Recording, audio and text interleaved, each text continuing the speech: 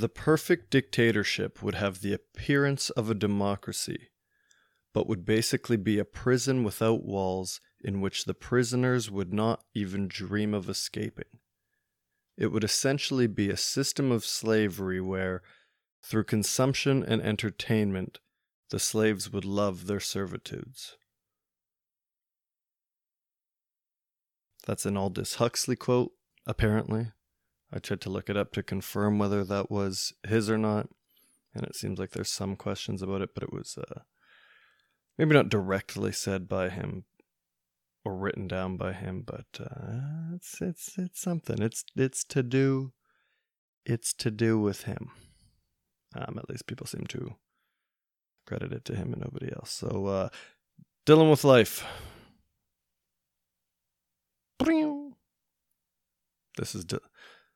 This is Dylan with Life, I said. This is Dylan with Life. I used to think if I couldn't find hope, I should just let it all go. I used to think if I couldn't make dreams come true, I should just let them all go.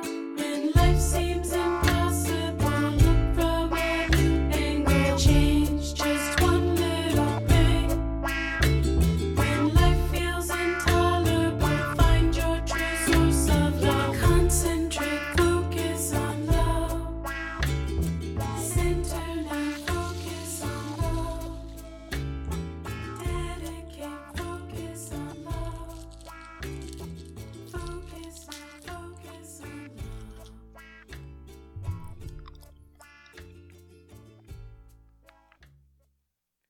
Probably not a good idea, but I just unwrapped a Tootsie Pop. It's November 10th, 10 days after the spooky day. And I've still got a stash of Tootsie Pops that I raided from my work's candy bowl. I don't know if you can hear that in the background right now, but that's what my heating in my house sounds like. And I've lived here for, this will be my third winter. And I always forget during half the year that that's what it sounds like. But it just sounds like, if you can't hear it, like somebody's just dumping buckets of water just outside like just on the other side of the wall. But it's in the wall. I don't get it. I've lived in some janky buildings in my time, and I've never had whatever heating system this is. I'm surprised that there's not steam or something billowing out, because there's just constant. It's kind of nice, because when I go to sleep at night, I don't need to have white noise or rain sounds going, because I've got a waterfall, basically. People have slept over and been like, what is that? And I'm like, that's just my walls. Get used to it. Gonna be taking a lot of Tootsie Pop breaks, I think. Unless it's really annoying for you to listen to. I chose that quote to start things off because there was a democratic process that went on during the time that has elapsed since I last recorded a podcast. I think the whole world was looking forward to it. For better or for worse, it was just going to be entertainment.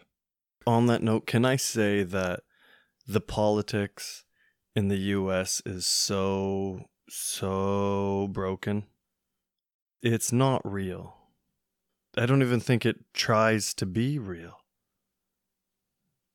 There's no real choice, and there's no belief in it. It's all a dog and pony show. The Democrats, the Republicans are so goddamn similar, and no candidate that actually energizes the whole country can break in. Like, look at what happened with Bernie. It's reality TV. I don't know how, but I stumbled onto some video of Donald Trump top funny moments or something. So I clicked on it because he's entertainment. And the main takeaway, even if you just took away what he was saying, is how just fake and theatrical all of it is and was. I was watching, I guess, US channels leading up to it, and just political ad after political ad after political ad. I don't know. I don't get it. Their faux democracy was falling apart before this in 2016. Maybe even before that. But people were realizing more and more that it didn't matter. And they needed to find new ways to look at the political system and how it's set up. Especially with the Bernie thing. Like, I think that was the straw that broke the camel's back during the Democrats' nomination. And then came Trump, who was the perfect distraction. He's ever the showman, proven it with his TV shows and wrestling spots and whatever. Obviously was friends and is friends with all these lifetime politicians and has politicked with them all before, for the lack of a better term. And he was perfect at dividing the public on a political level and getting the country engaged in the political system again and turning to it for change and wanting to believe in it. And bam, now they did it. It works. Woohoo! American democracy is alive and well, baby. But, fuck. Like, take a look around. Yes, Trump is gone, and yes, that is good, but his replacement is Joe fucking Biden. How are we celebrating that? And we are, the country, the world, the entire world is celebrating that. And I get that, yes, he's better than Trump, but that shouldn't be enough. We've let them manipulate us to being stoked and happy that Joe Biden is president. A dude who's vice president a year ago said that she believed in his sexual assault accusers. And now she's his vice, and they're hopefully, I guess, at least in this case, heading to office, because that's definitely not a sure thing yet. But the dude is falling apart. He's so old. Certainly not aging like David Attenborough. He's been involved in some horrific political decisions. Obviously, there's the accusations with women and questionable things that have videos of him. He's probably only very few people's first choice as president, yet here he is. It makes no sense. And the world couldn't be happier about it.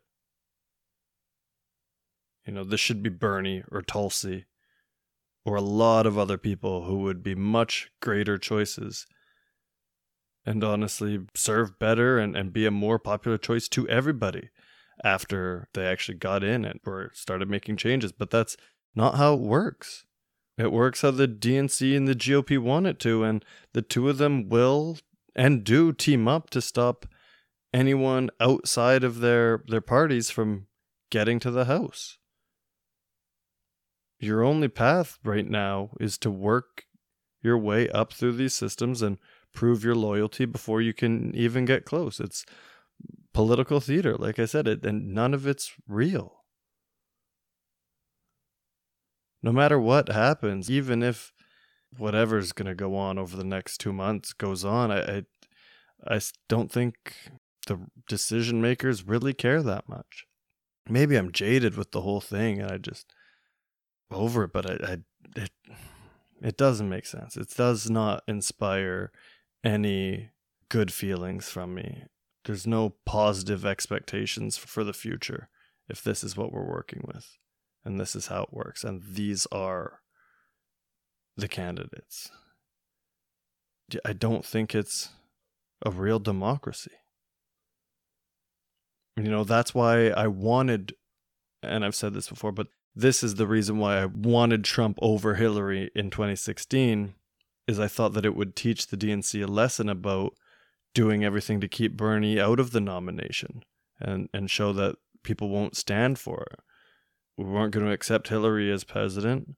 The younger generation spoke and wanted real change, and there's so many more of us that we can change an election, and yet they still wouldn't let that happen. Hillary had to be the nominee. But now what I'm realizing is that Trump was just the 4-year backup plan.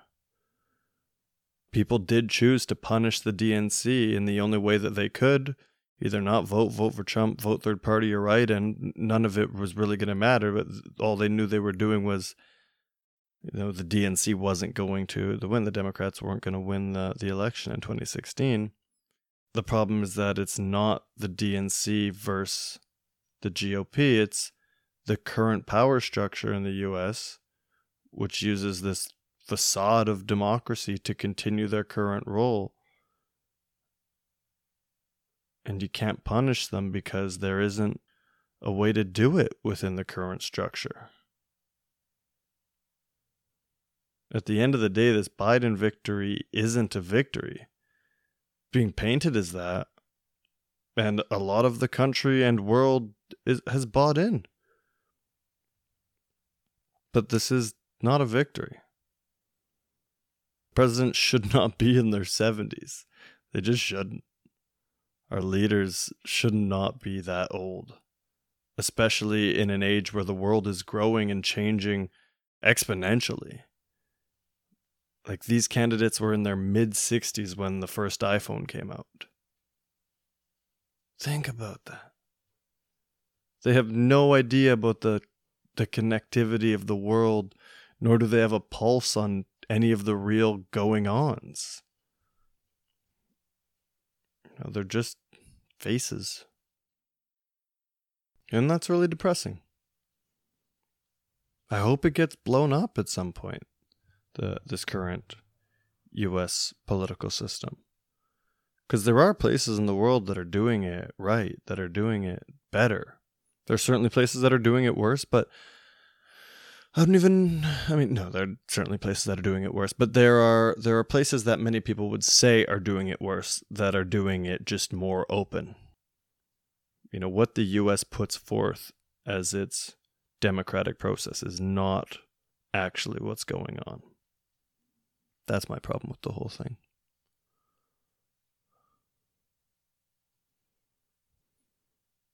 But we'll see. It's only, as far as just the entertainment and watching it unfold, I'll give it that. I was watching live news streams of the U.S. election day and the next 3 days, which that's probably what they want.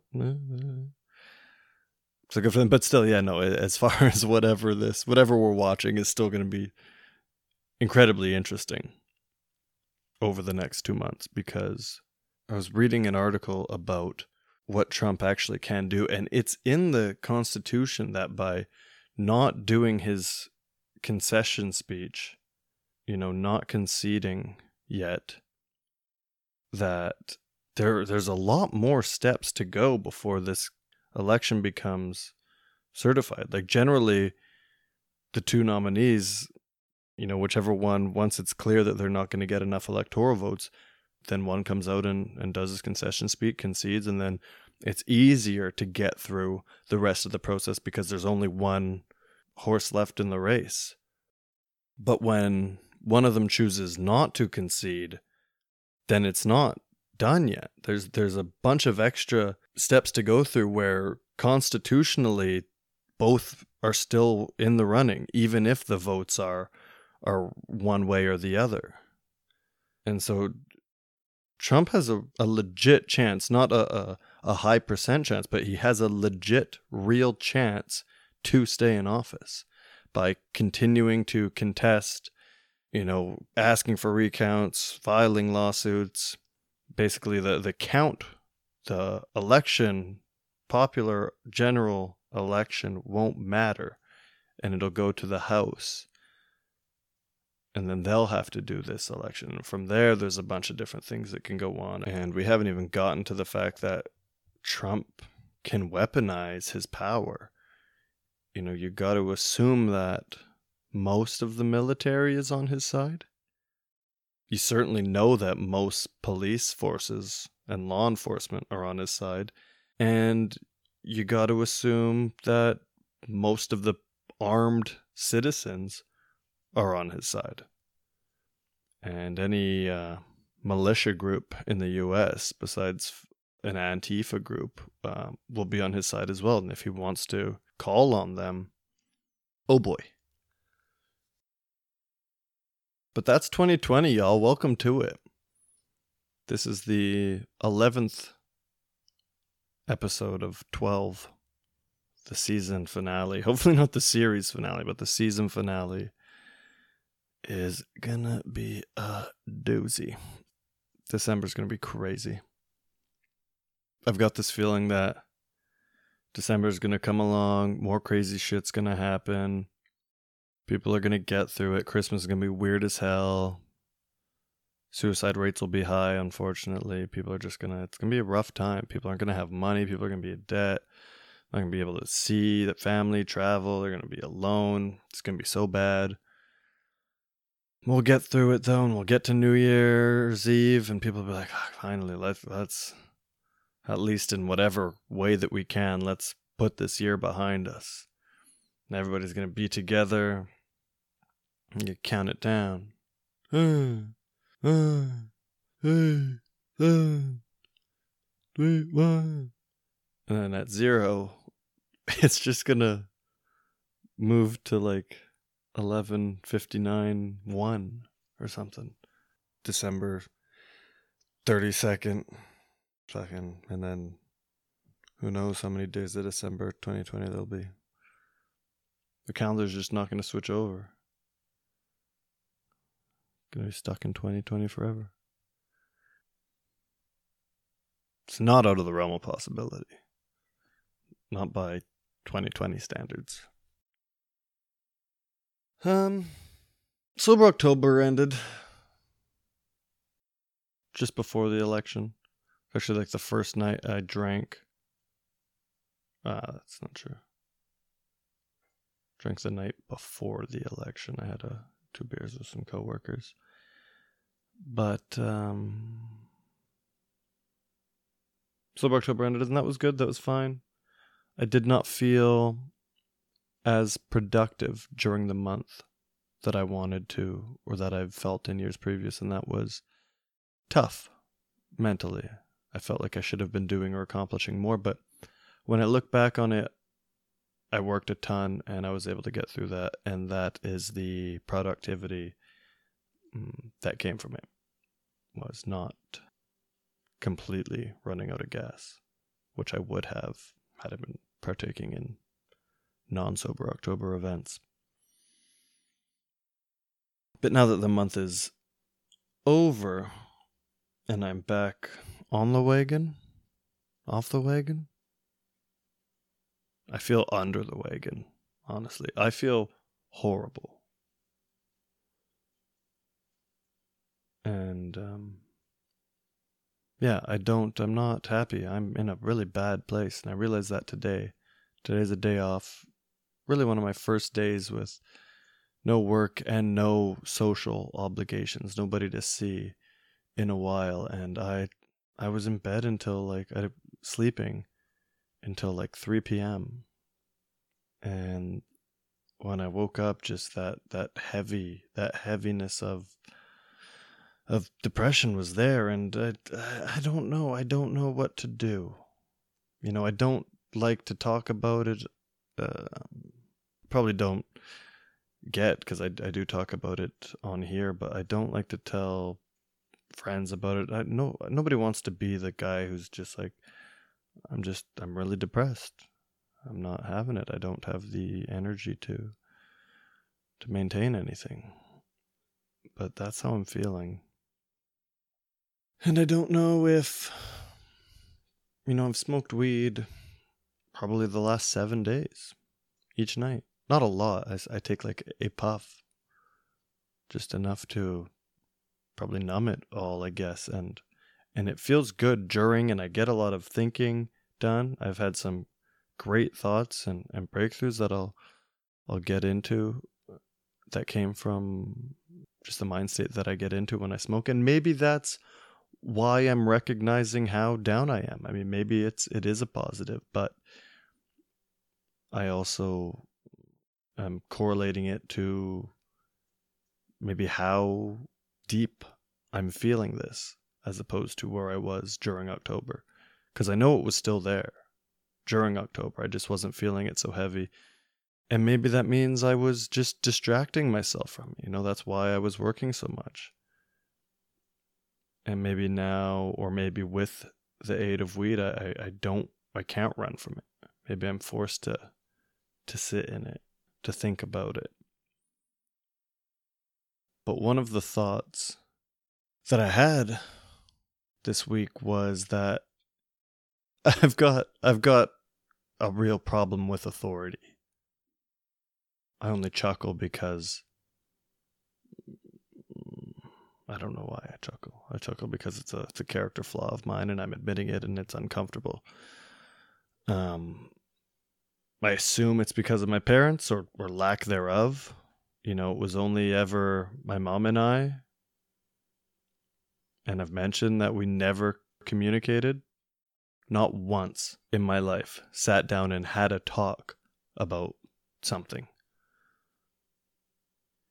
I see in TV shows or movies or things with a family where something happens and they'll sit down at the dining room table and they'll talk about it. Like, not once did I ever have a sit-down conversation about how I was feeling or about things going on. Like, sure, we'd chat while watching TV and commercials were on, but like, honestly, that's it. In the car, we always had music on and would sing. We never really like talked during road trips or anything. Never had sit-down dinners, which I guess conversation would come from there. I played video games. She watched TV. Whenever it was time to punish me, it was just a smack, some yelling of explicits, and then grounding me. Like, there was no, do you know what you did? Do you know why that's wrong? Do you know this? Do you know that? There was no real teaching. Yeah, I think I've mentioned I've been grounded to my room for well over an entire year of my life. I'm sure that's fucked me up in some way. Probably why I'm a terrible communicator. But anyway, now any authoritative figure, or even just someone trying to give me advice or doing something different than what I'm thinking, I have troubles with. I believe because I've gone through this all on my own, for the most part. I've figured out what I've figured out to this point on my own. And I feel concrete in my morals and decision making, right or wrong. And I do feel I can acknowledge, at least within myself, when wrong. And because I've had to do that and learn and grow without that parental authoritative figure, I've just probably grown to only trust myself.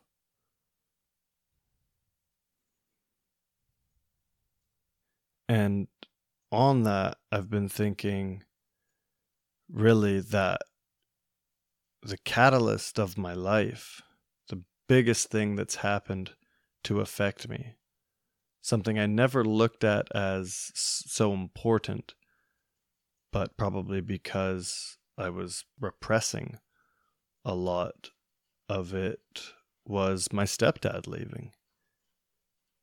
He was a father figure. A male influence and friend was all I ever wanted, and he gave me that from when I was 4 to 10-ish. Taught me how to play soccer, introduced me to my favorite computer game, one that I played religiously, like 10 hours a day, almost every day for years, and maybe that's because he left. And that was what we did together, and that was a way to try to connect or feel connected or feel what I felt when he was around. And yeah, I mean, I look back and a lot of my memories start after he moved out. I have a ton of memories from like before my mom started bringing him around, which is crazy because I was 2 and 3 and I've got like some very vivid, I can see these memories. And then there's this big long period. And I can't call on a lot of memories from what would be the more developmental years of my life. At least not of him.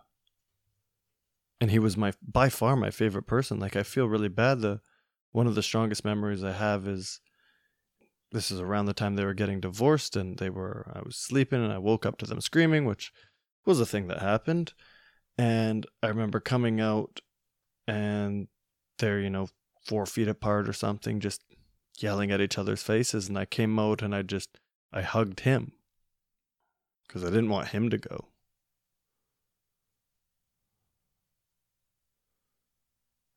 And I don't, there's not a lot of other memories of him. But yeah, this was a thought that I had again earlier this week, and it makes a lot of sense.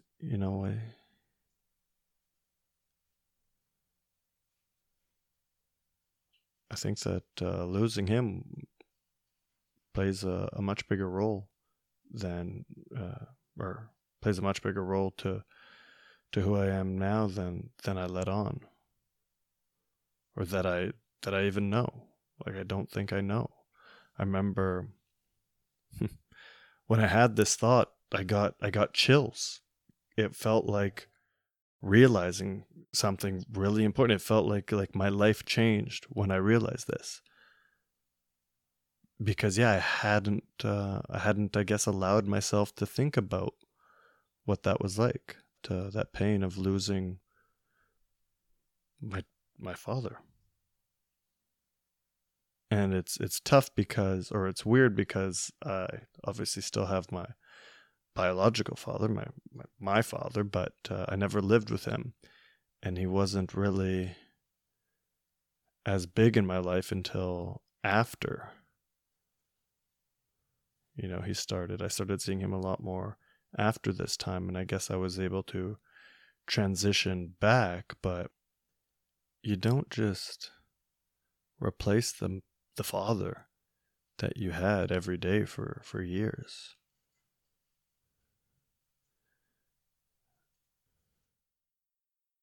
I've been falling asleep on the couch a lot in these past these 10 days, these November days.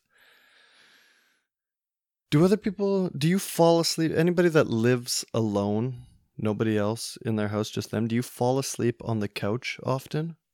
Is that a normal thing to do? Because I imagine with roommates, and I've lived with roommates for a year, and I don't think I ever really fell asleep on the couch, maybe once or twice, but not the way that I do it, and not as frequently as I do it at home. And it's because I know that it's just me and I can like get comfortable and whatever. I'm not in anybody's way. But is that weird? Like, it's not healthy.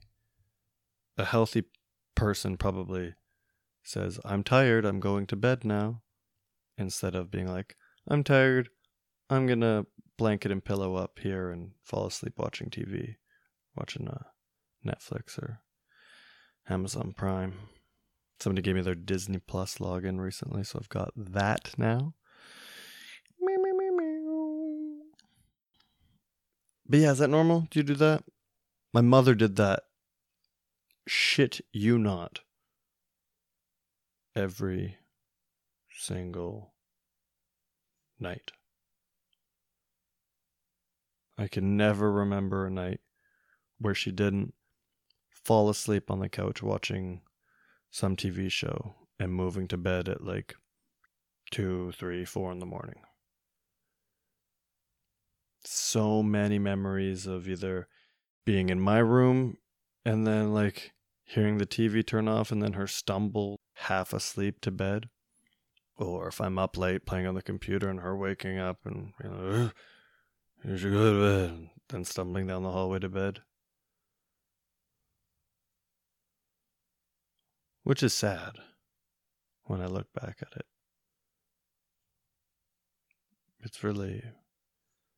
It's hard to look back and know now how much pain,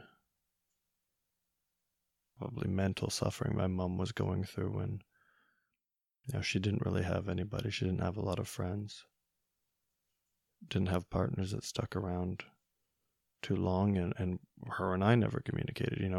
Her dad died when she was a teenager, and her mom had a falling out, and even her sisters she doesn't really talk to, and I can't imagine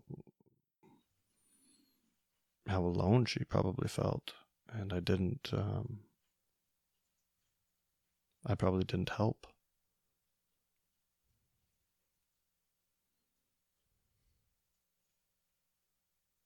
And I probably don't help now.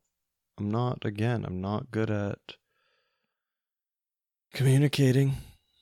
And neither is she, and that's where I get it from. But I should, I feel I'm more intelligent. I feel I'm more aware, and I feel I understand what and why, and I should then know how to change it. And maybe that's where I'm not smart enough, because I feel I should have the intelligence to make the changes. And I don't know, feel I use the crutch of mental health as an excuse to not do the things I know I should do. In a lot of instances, a lot of cases. It's like someday I just got to grow up.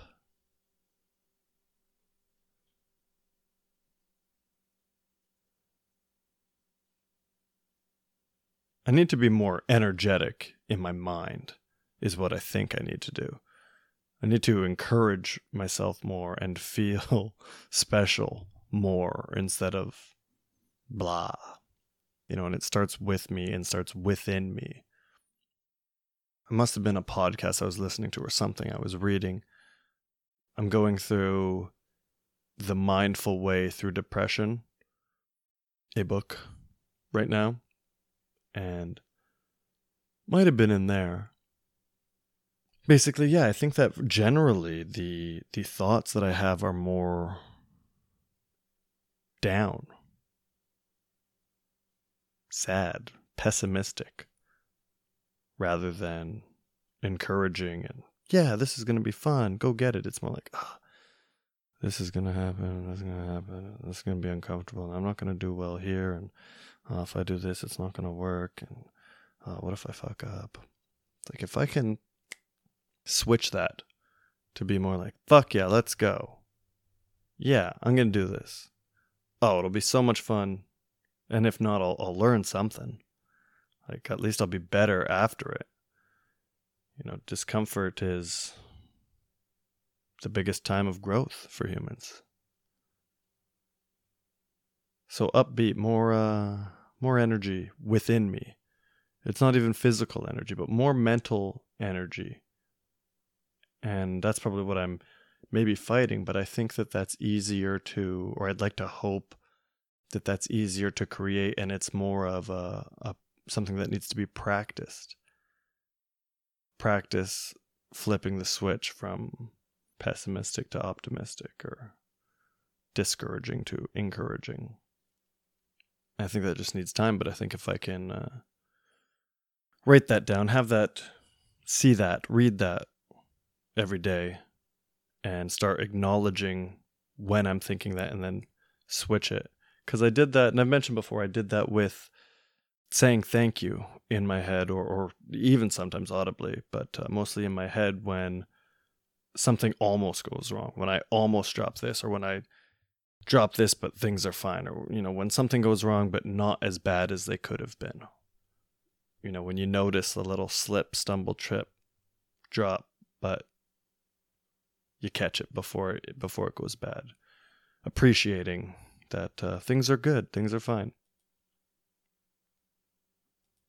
And one of the things early on in the Mindful Way Through Depression that I read, its first main focus is awareness and mindfulness. It talks about the fact that most of our lives are done on autopilot, somewhat mindlessly going from task to task, always thinking about what's next instead of what's now. And I think I'm pretty guilty of that. Like it's probably why I'm never happy, because I'm never in the moment, and happiness is only ever in the moment. And if I'm always looking forward, then I'm always looking at what I don't know yet. And when you look at what you don't know yet, you can get anxious. And when you're anxious, you're usually not very optimistic. You're worried. You're filled with more negative emotions than positive. Whereas when you live in the now and you're just like, I'm here, I'm healthy for the most part. I injured my ankle at hockey, and it is not good. It is one of the worst pains I've experienced. I'm worried that it's worse than it is because it's all the way up. My ankle has started to balloon, and it's reaching up to like the top of my calf, right under my knee, on the back of my knee. It's like a weird tendon that's protruding more than before. Anyway, it really makes you appreciate when you're feeling healthy, when you're not hurt. And I think that's the point, is I can't I didn't appreciate a week ago when I wasn't hurt. And there was always something wrong, and now it's like I would give so many things to not be injured right now. And I should have been enjoying that moment of time not hurt. Enjoying that moment of time healthy. And that's really, now I like sit back and I take a breath, and I'm like, I'm lucky to not be worrying about this pandemic so much because I am unaffected by it. I'm healthy, and my friends and family are healthy, because there's a lot of people that I'm sure are affected by it. And on that note, I hurt myself at hockey, and I was pissed because I was going to miss games, obviously. And BC, where I live, we just got slapped with new restrictions the day after my injury. So we're shut down, half shut down for 2 weeks. So I've got 2 weeks to heal here, and that's something to appreciate. Be like, wow, as much as that's a bad situation, I got some help from Dr. Bonnie Henry. So cheers to her for helping me not miss games, hopefully. Maybe not cheers to her, because here's our new restrictions. We're going from a pretty open society and life, besides the fact that I don't even know what you gotta do. You can't have more than 6 people in a group when you go out to a bar. But like if you're at a park or something, nobody's gonna care if there's like 10 of you. But everything's pretty normal. Everything's running. Breweries, just restaurants are open. Drinking spots are open. People can sort of could do their normal things. And now there was a recommended only 6-person bubble. So you're only supposed to have 6 people and only see those 6 people. But now where we're at, what they announced this weekend was you are not allowed to see anybody that you do not live with. So your 6-person bubble is gone. You can only see people that you live with. Fair. While trying to combat a pandemic.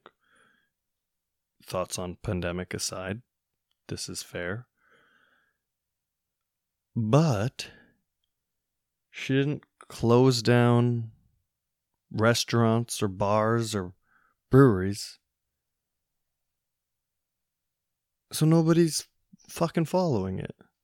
It should not be on us brewery industry workers to enforce that. And it's not. We're not going to check everybody's ID and confirm that they live where they say they do and that they're roommates with these people. So immediately in the days since, we've had people that obviously don't live together show up 5 minutes apart. They have a big hug when they see each other. It's like, I don't think you guys woke up in the same house earlier today. It seems like you haven't seen each other in a while. And I think I realized just on pandemic related ideas that really this time is fucking with me. And I honestly had no idea until this thought occurred. I thought I was doing fine, doing great, really. And in a lot of ways I am. But a lot of my relations have fallen apart during this time. I feel a lot more lonely, or me against the worldy. And I think that's because of the lack of human interaction. I'm so untrained on social and communicative things already, but not being able to practice it for 9 months, it's really falling apart, and I'm just reclining from it all. Reclining? Recoiling? Pulling away from it all? Does that make sense?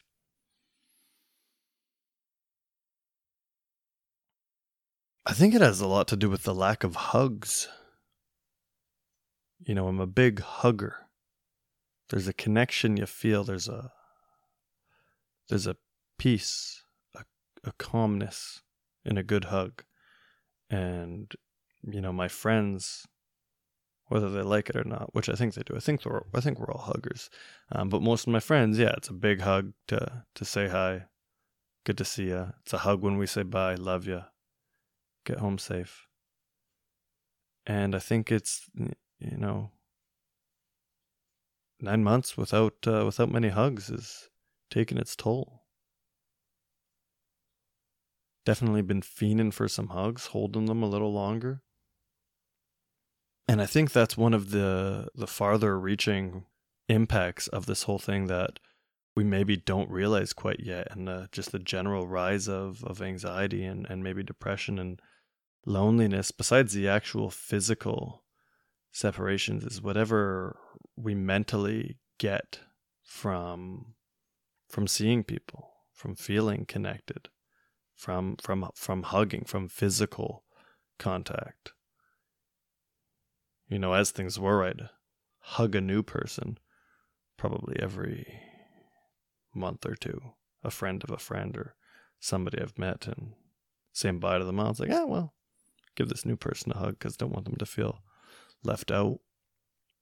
Just talking to new people, experiencing new people, all these things are probably playing into our brains, our chemistries. I'll tell you what, it makes me feel so much worse for my cat. Belle's here beside me, cuddled up all cute, seeming normal.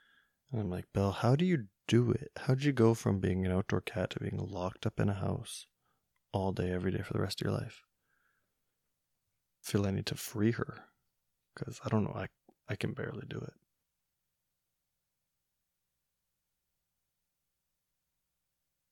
Things and stuff that I like to try to do to keep ya coming back every episode. What's the recommendation today? Last episode I started the song of now, the sun, song of now. All it is it's the song that I am listening to right now, as of now. I generally go through periods of just every time I hop on my bike, or every time I'm putting on music, I'll start with one song first that I've been listening to basically on repeat, or at least every 5th to 10th song. And last episode it was Colors by the Black Pumas. And this time, and what I'm going to like about this is it's going to really give you a taste probably for my taste. It'll give you a taste of my musical taste. A little tongue touch of my ear taste buds. So the song I've been listening to the past little while is Shot You Down by Isaiah Rashad. Give it a whirl. Let me know what you think. It is featuring Schoolboy Q and J-Rock. So very TDE. And yeah, it's not I don't really have much to say about it. It's been what I've been listening to. Gets me going.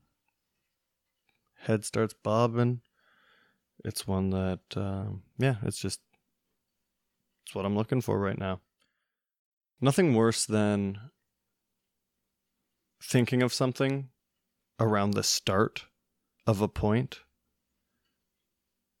choosing not to tangent onto that thing you thought because you want to finish the point, and then finishing the point and forgetting the thought. Which is what I just did. Because there's something I was going to say at the start of that I thought of, but I wanted to finish my point. Had something to do with hip-hop. Rappity raps. Music. Nope, it's not. It's not in there. Anyway, Shot You Down, Isaiah Rashad. Give it a listen. And the recommendation for today, for this episode, is the movie I See You. It's on Amazon Prime. I'm sure you can get a free trial if you don't have an account. I'm sure you can illegally stream it. Not that I condone stealing content from the interweb, but you can do it. I See You. Helen Hunt. Hell of a woman. Helen of a woman Hunt. She's old now, in case you're expecting Twister or Mad About You Helen Hunt, which is definitely always my mental image of her. She's now a grandmother, but still amazing. I hope she listens to the podcast one day. She's in it. Bunch of other people, actors and actresses. It's a suspense, a horror, maybe. Twists, turns. Give it a watch. Don't watch a trailer. Just watch the movie. Even if you don't like scary movies, it's not that scary. And as it builds up to scare, it changes on you and it lets you calm down and relax a little bit. And then it just plays with you a little bit. But please give I See You a watch. Hell of a movie. My boy Scooter thinks it's the worst movie ever. So if you are someone who has opinions about movies, then watch it and let me know so that we can settle this dispute, because I think it is. I finished it and I just sat there like, oh my goodness, what a film. I wanted to watch it again. Haven't enjoyed a movie on the first watch, as I did with that one in a long time. And I said that to him, and he asked me, what does that even fucking mean? And it means that, there's certain movies where you see for a second or a third time, and you're like, oh, wow, I really like that. Or you see, you just go back to a movie you saw a while ago, and you're like, that's actually a really good fucking movie. That's one of my favorites. And then there's some movies that you watch for the first time, and you're just like, you're blown away. You're like, that was exactly what I was looking for. I want to watch this again right now. And that's what this movie did for me, in a way that no movie since maybe Arrival has done. So watch I See You. Give me your thoughts, your rundown. Listen to Shot You Down. Help COVID cases go down. Lie down and relax at some point. Take a mental health day. Don't ever feel like you can't take a mental health day.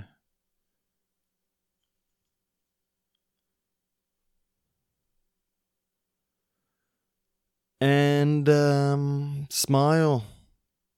Try to smile. Crazy, turbulent times in the world are not only upon us and have been upon us, but there's more coming. And it's easy to get caught up in subconsciously caught up in it all and not know that you're losing control. So remember to sit down and grab control and just sit with it for a bit and smile.